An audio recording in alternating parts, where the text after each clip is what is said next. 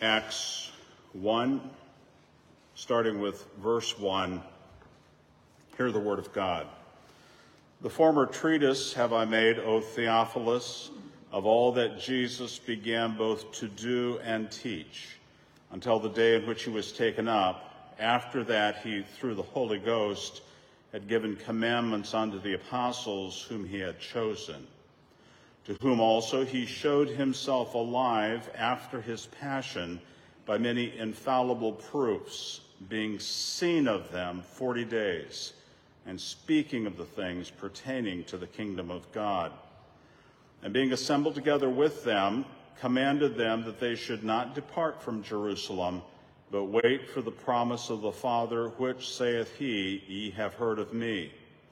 For John truly baptized with water, but ye shall be baptized with the Holy Ghost not many days hence. When they therefore were come together, they asked of him, saying, Lord, wilt thou at this time restore again the kingdom to Israel? And he said unto them, It is not for you to know the times or the seasons which the Father hath put in his own power.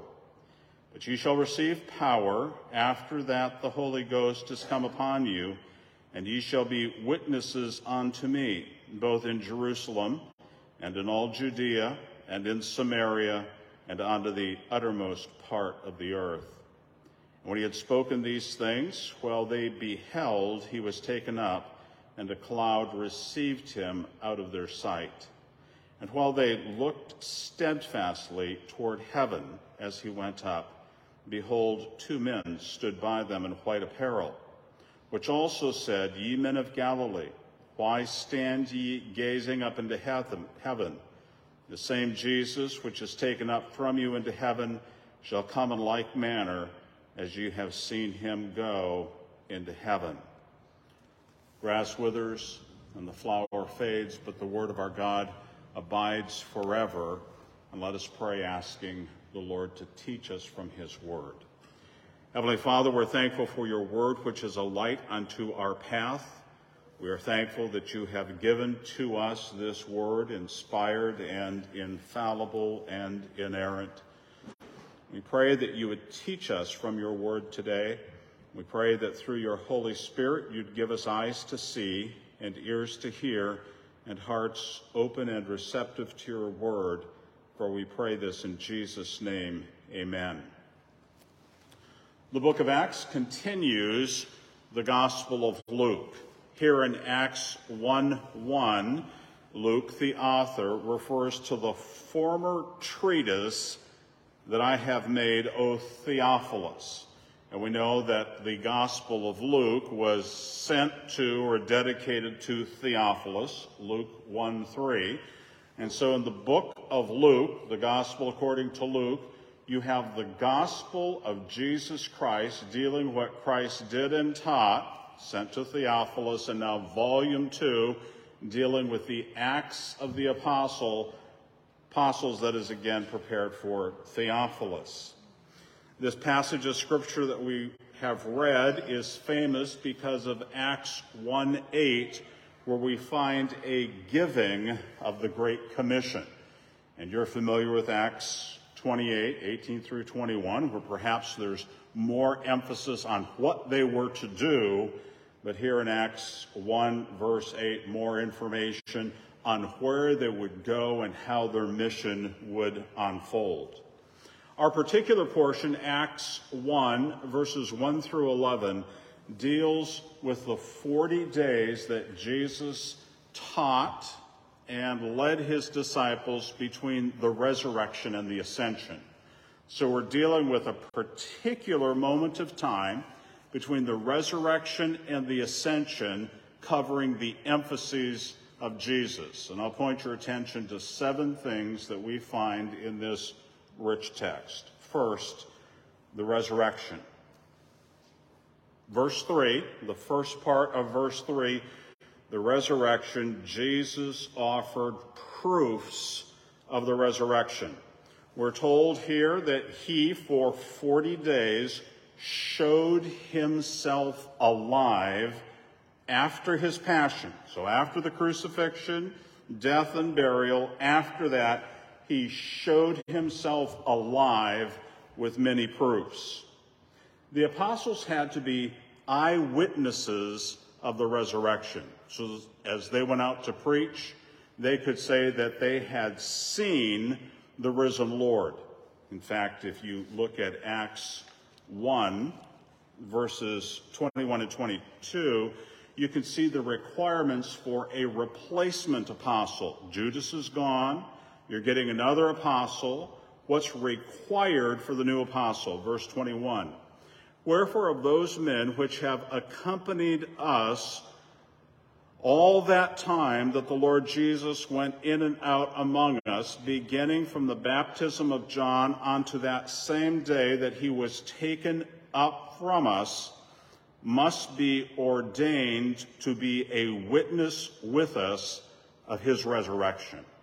So the person had to have been with Jesus during his full ministry until the ascension, and that person was a formal witness of the resurrection. Indeed, in Acts 1, verse 8, Jesus tells his followers, his apostles, that they will be witnesses, and there's a formal legal sense to that, so that they can testify that they indeed had seen the risen Savior. So someone says, is this just a tale? Where did this come from? I was there. I saw the risen Lord. You might even remember the story of doubting Thomas in John 20. He comes and the other disciples say that they've seen Jesus. He doesn't believe it. He says, unless I can, touch the nail prints or put my hand in his side, I won't believe. And then Jesus shows up, John 20, verse 27, and says, touch my hands, touch my side, and be not faithless, but be believing. In other words, the apostles saw the risen Savior. And there's tremendous hope for us. We go through life as mortal beings, and if the Lord tarries, we shall all die. And we have all known loved ones who have passed away, and we've grieved over the loss of family and friends. But the hope of Scripture is that Jesus has been raised again, the first fruits from the dead, and that we too will be raised from the dead. The resurrection is a central Christian teaching. In fact, as we read, when you're getting a new apostle, that apostle has to be able to testify to the resurrection. And sometimes you may have known people who go to a liberal church and they've lost their way and they don't believe in a resurrection and they have no faith and they have no hope. We believe what the Bible says about the risen Christ and the hope that we have because of his resurrection. So much so that the Apostle Paul will say, Romans 10:9, if you confess with your mouth the Lord Jesus and believe in your heart that God raised him from the dead, you shalt be saved. What a wonderful promise, and a promise that's anchored in what God has accomplished in the resurrection of Jesus Christ. And so we're told, verse 3, Jesus showed himself alive, risen from the dead, with many infallible proofs. And that's the reason why the apostles were willing to go on and to die martyrs' deaths, because they knew what awaited them later, because they had seen the risen Lord. First, the resurrection. Second, the kingdom of God. In verse 3, the last part, Jesus for 40 days speaking of the things pertaining to the kingdom of God. We can say that the book of Acts opens and closes with teaching on the kingdom. We see it here, chapter 1, verse 3. If you look to the very end, the last couple of verses of Acts 28, verse 27, we read about Paul spending 2 years preaching the kingdom of God and teaching about the Lord Jesus Christ. Big emphasis on the kingdom of God. Well, what does this mean? Well, when we talk about the kingdom of God, we mean first that God is king over the whole world. The theologians refer to this as the essential kingdom of God. God is the great creator of all things. He is sovereign. He rules over all creation.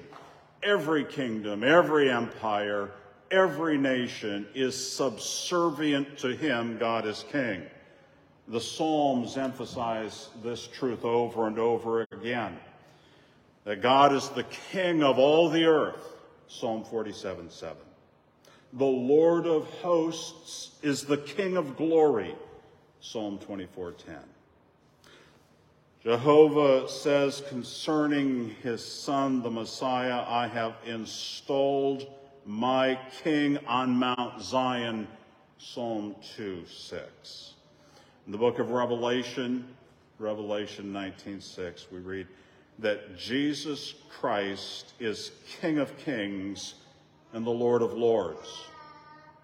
In the Westminster Confession of Faith, chapter 23, says that God is the supreme Lord and King of all the world. God is king.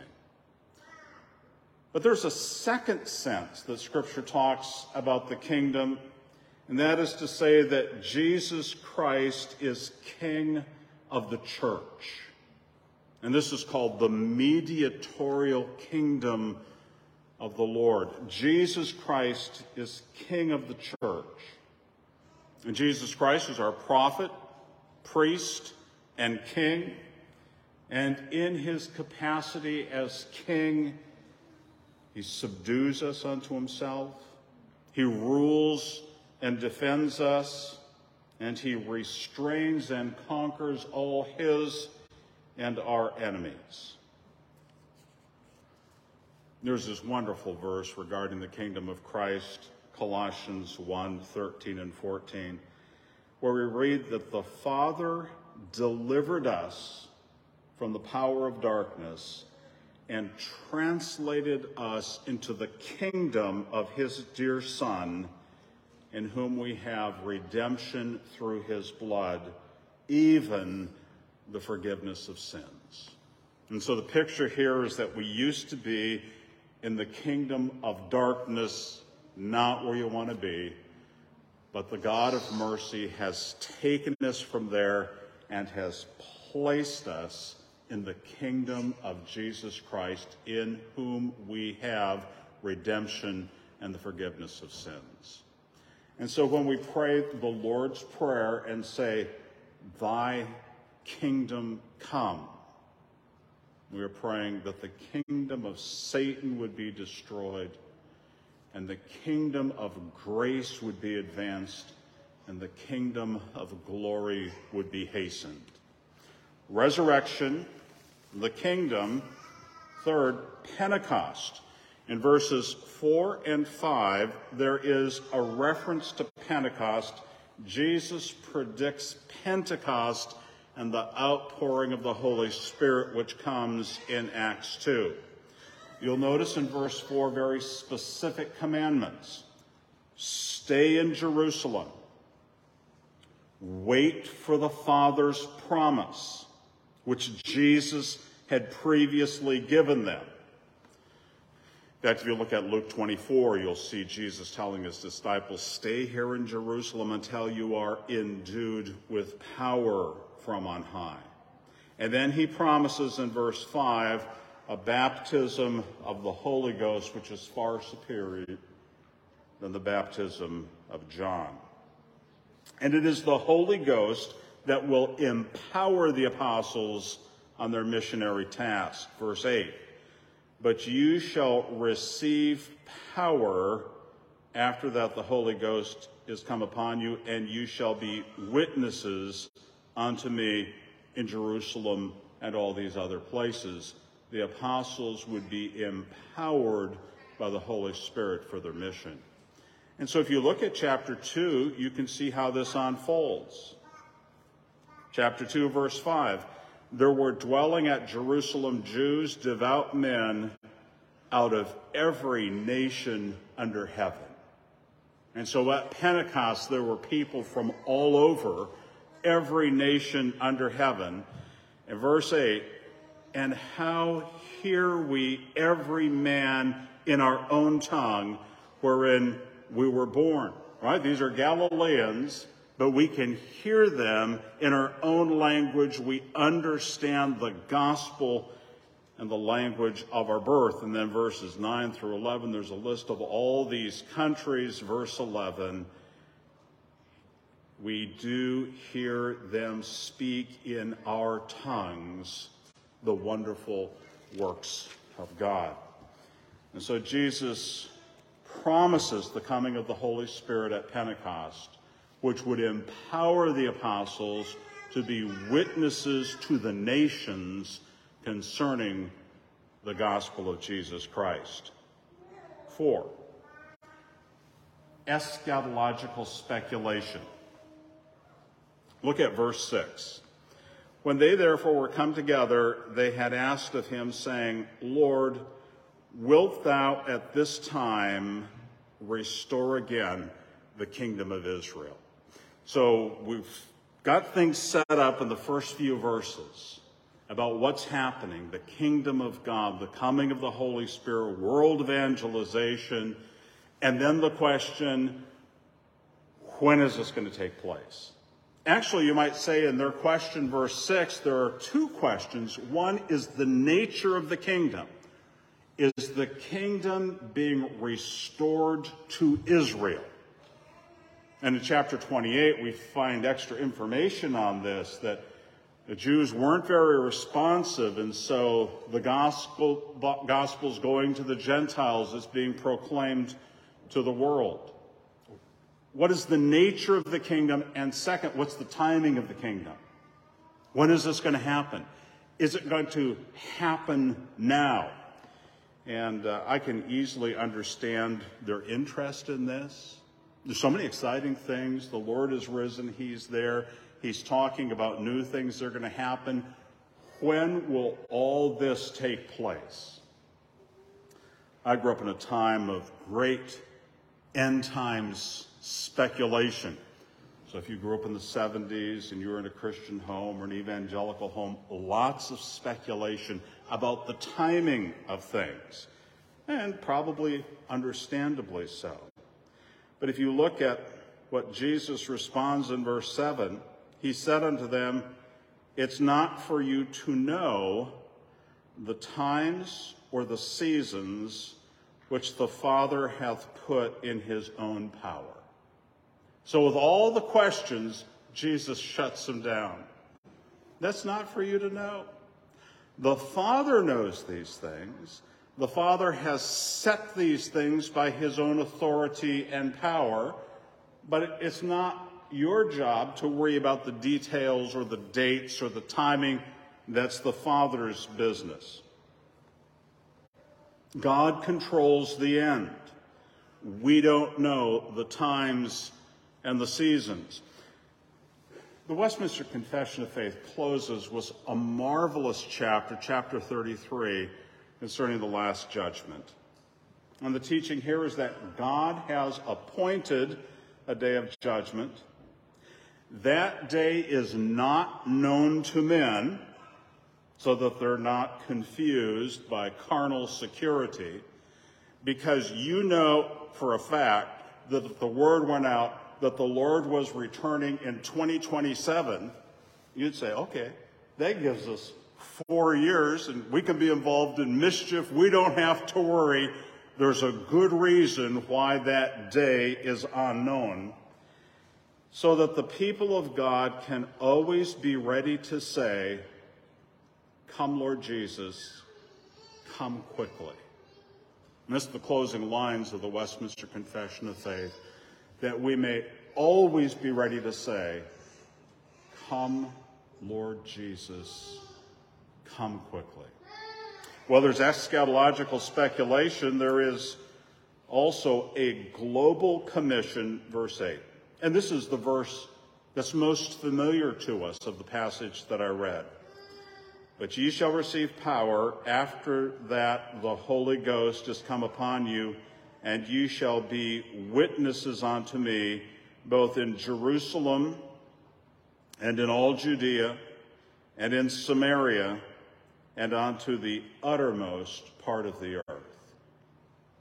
Here you see the progressive rolling out of the gospel. Jerusalem, and then to Judea, and then Samaria, and then to the uttermost parts of the earth. This is actually the whole structure of the book of Acts. So if you go through the book of Acts, you'll see a ministry in Jerusalem, and then Judea, and Samaria, and then the uttermost parts of the earth. Look at Acts 8:1. In Acts 8:1, you see an example of how this takes place. Saul was consenting unto his death, and at that time there was a great persecution against the church which was at Jerusalem, and they were all scattered abroad throughout the regions of Judea and Samaria except the apostles. So there's a persecution against the church, and that drives the church out into Judea and to Samaria, and the word spreads. And along the way, they preached to an Ethiopian eunuch on his way back to Africa.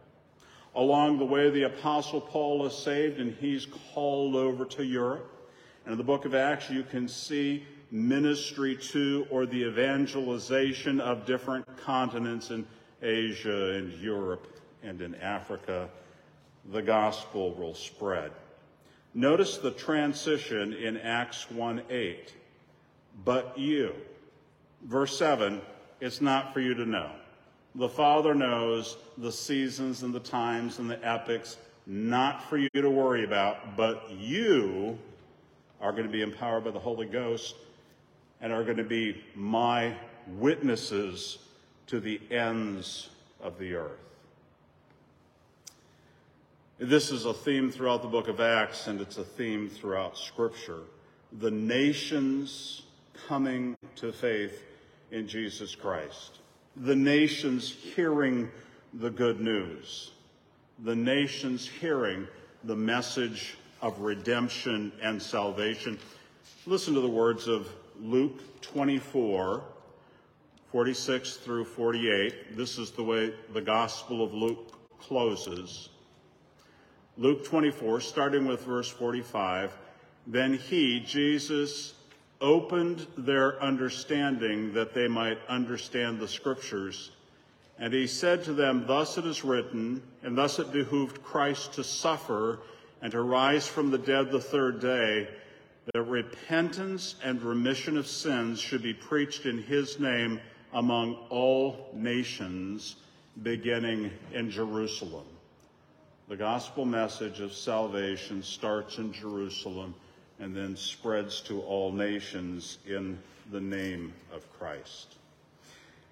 The ascension, verse 9. And when he had spoken these things, while they beheld, he was taken up, and a cloud received him out of their sight. Jesus ascended into heaven. And the apostles watched amazed. If you look at verses 9 through 11, you will see different words for seeing and beholding used 5 times in these verses. Remember, these are eyewitnesses. They're witnesses of all the things that happened with Jesus, and they watched Jesus ascending to heaven. So much so, in verse 10, while they looked steadfastly towards heaven as he went up, the text suggests they're just amazed. They're staring. They're overwhelmed by the things that they have witnessed. Indeed, Scripture had prophesied this. In Daniel 7, verses 13 and 14, we're told that the Son of Man ascends up to the Ancient of Days to receive a kingdom. Throughout Scripture, there is an emphasis upon the ascension of Christ and then his session, or being seated, at the right hand of the Father. Turn with me to Acts 2. Acts 2, verses 32 and following. This is Peter's great sermon at Pentecost. Acts 2, verse 32. This Jesus hath God raised up, whereof we all are witnesses. Therefore, being by the right hand of God exalted, and having received of the Father the promise of the Holy Ghost, he has shed forth this which ye now see and hear. For David is not ascended into the heavens, but he saith himself, the Lord said to my Lord, sit thou at my right hand until I make thy foes thy footstool. Therefore let all the house of Israel know assuredly that God hath made that same Jesus whom you have crucified, both Lord and Christ. Jesus is ascended to heaven. He's seated at the Father's right hand, and all of his enemies will be vanquished. There's tremendous power and encouragement in thinking about the fact of the ascension and the authority of Jesus Christ and his position in heaven at the Father's right hand. If you go to the book of Hebrews over and over again, it tells us that Jesus Christ made purification for sin. He was raised to the Father's right hand, and there he is seated until such time as his enemies are defeated. And one final point from our passage, the second coming. Acts 1, verse 10, while they looked steadfastly towards heaven as he went up, behold, the two men stood by them in white apparel, which also said, ye men of Galilee, why stand ye gazing up into heaven? The same Jesus which is taken up from you into heaven shall so come in like manner as ye have seen him go up into heaven. Jesus is coming again. Jesus shall return. The disciples are looking into heaven. They're looking steadfastly there, and I think the angels are in essence saying, don't worry, he's coming back. Or maybe the implication was here, why are you wasting time? He's given you work to do. He's coming back. You've got things to do. Adam's uncle Edwin was a wonderful minister. He's with the Lord now, but he always had a kind of a funny way, or frequently had a funny way of putting things. But I remember Dr. Elliot once saying, Jesus is coming back, look busy. Now, of course, the whole point would be that you should be doing things, not just looking busy, but if nothing else, at least look busy. Jesus is coming again. Be doing something. And it may be there's a little element of that in the angelic encouragement. Jesus is coming again. Don't worry about that. Now do something. Look busy. The scripture gives us tremendous confidence about the Lord's return. Jesus made a promise, I go to prepare a place for you. If I go to prepare a place for you, I will come again and receive you unto myself, that where I am, you may also be. John 14, 2 and 3. We're told here, Acts 1, verse 7, that the Father has set certain things by his power and determination. This is in the hands of God. And here in verse 11, we have the angel's assurance that this Jesus is coming again. And sometimes we'd say, rather sooner than later, right? Or hurry up. When we have more grandchildren expected, then I'll say, well, maybe we could wait a little while, but once the grandchildren are here, then the sooner the better. We don't know when the Lord's coming back, but we should always be ready to say, "Come, Lord Jesus, come quickly." Now, looking at this passage of whole, let me leave two things with you. In our verses, we see an emphasis on the exaltation of Jesus Christ. Theologians talk about the humiliation of Christ when Jesus suffered and was put to death on the cross, and he died to pay the penalty of our sins.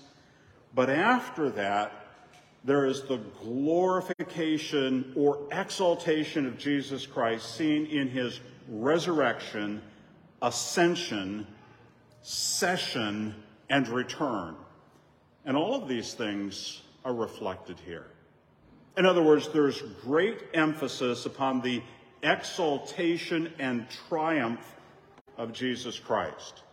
One of the things motivating the apostles was to know that Jesus Christ had accomplished everything necessary for redemption, and he had been exalted on high, and he had commissioned them to do his work. In discouraging days like our own, it is easy to feel helpless and hopeless, but we should always remember that Christ is raised up, he's ascended to heaven, he's at the right hand of his Father, and he's coming again. Listen to me read a few lines from Acts 7. You will remember that this deals with the martyrdom of Stephen. Acts 7, verse 56, Stephen has been preaching, and his audience is not sympathetic, and they're angry, and they're about to kill him. Acts 7, starting with verse 55. But he, being full of the Holy Ghost, looked up steadfastly into heaven and saw the glory of God and Jesus standing at the right hand of God. And he said, Behold, I see the heavens open, and the Son of Man standing at the right hand of God. Verse 59, and they stoned Stephen, calling upon God and saying, Lord Jesus, receive my spirit. So even in martyrdom, even as he's being killed for his witness, Stephen was encouraged to see the heavens opened and to see the power and glory of Jesus Christ, who had been exalted to the Father's right hand. And second, see the mission of the church. And so in Acts 1:8, we find a commission of Jesus for the apostles and the church to go to the ends of the earth. Two really famous commissioning passages in Scripture, in Matthew 28, 18 through 20, and here in Acts 1, verse 8. And the apostles did go. And you can see a record of it in Acts, and you can see a record of it in the epistles. And then there are oral traditions about how far the apostles went. I have some Scottish ancestry, and the oral records or the legends say that Andrew went to evangelize Scotland. We don't know if that's true or not, but there's a long history about that.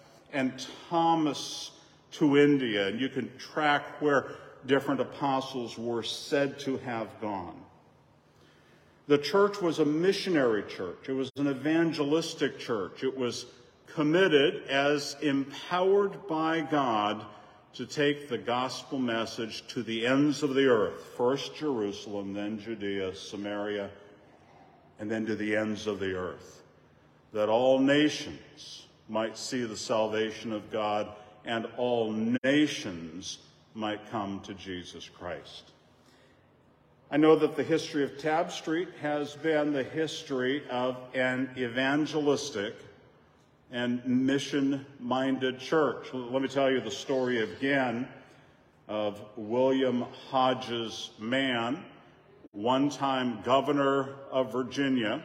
He died in the 1920s, so I don't know if anybody remembers him, probably not, but in retirement, he was a lawyer, and he was an elder here.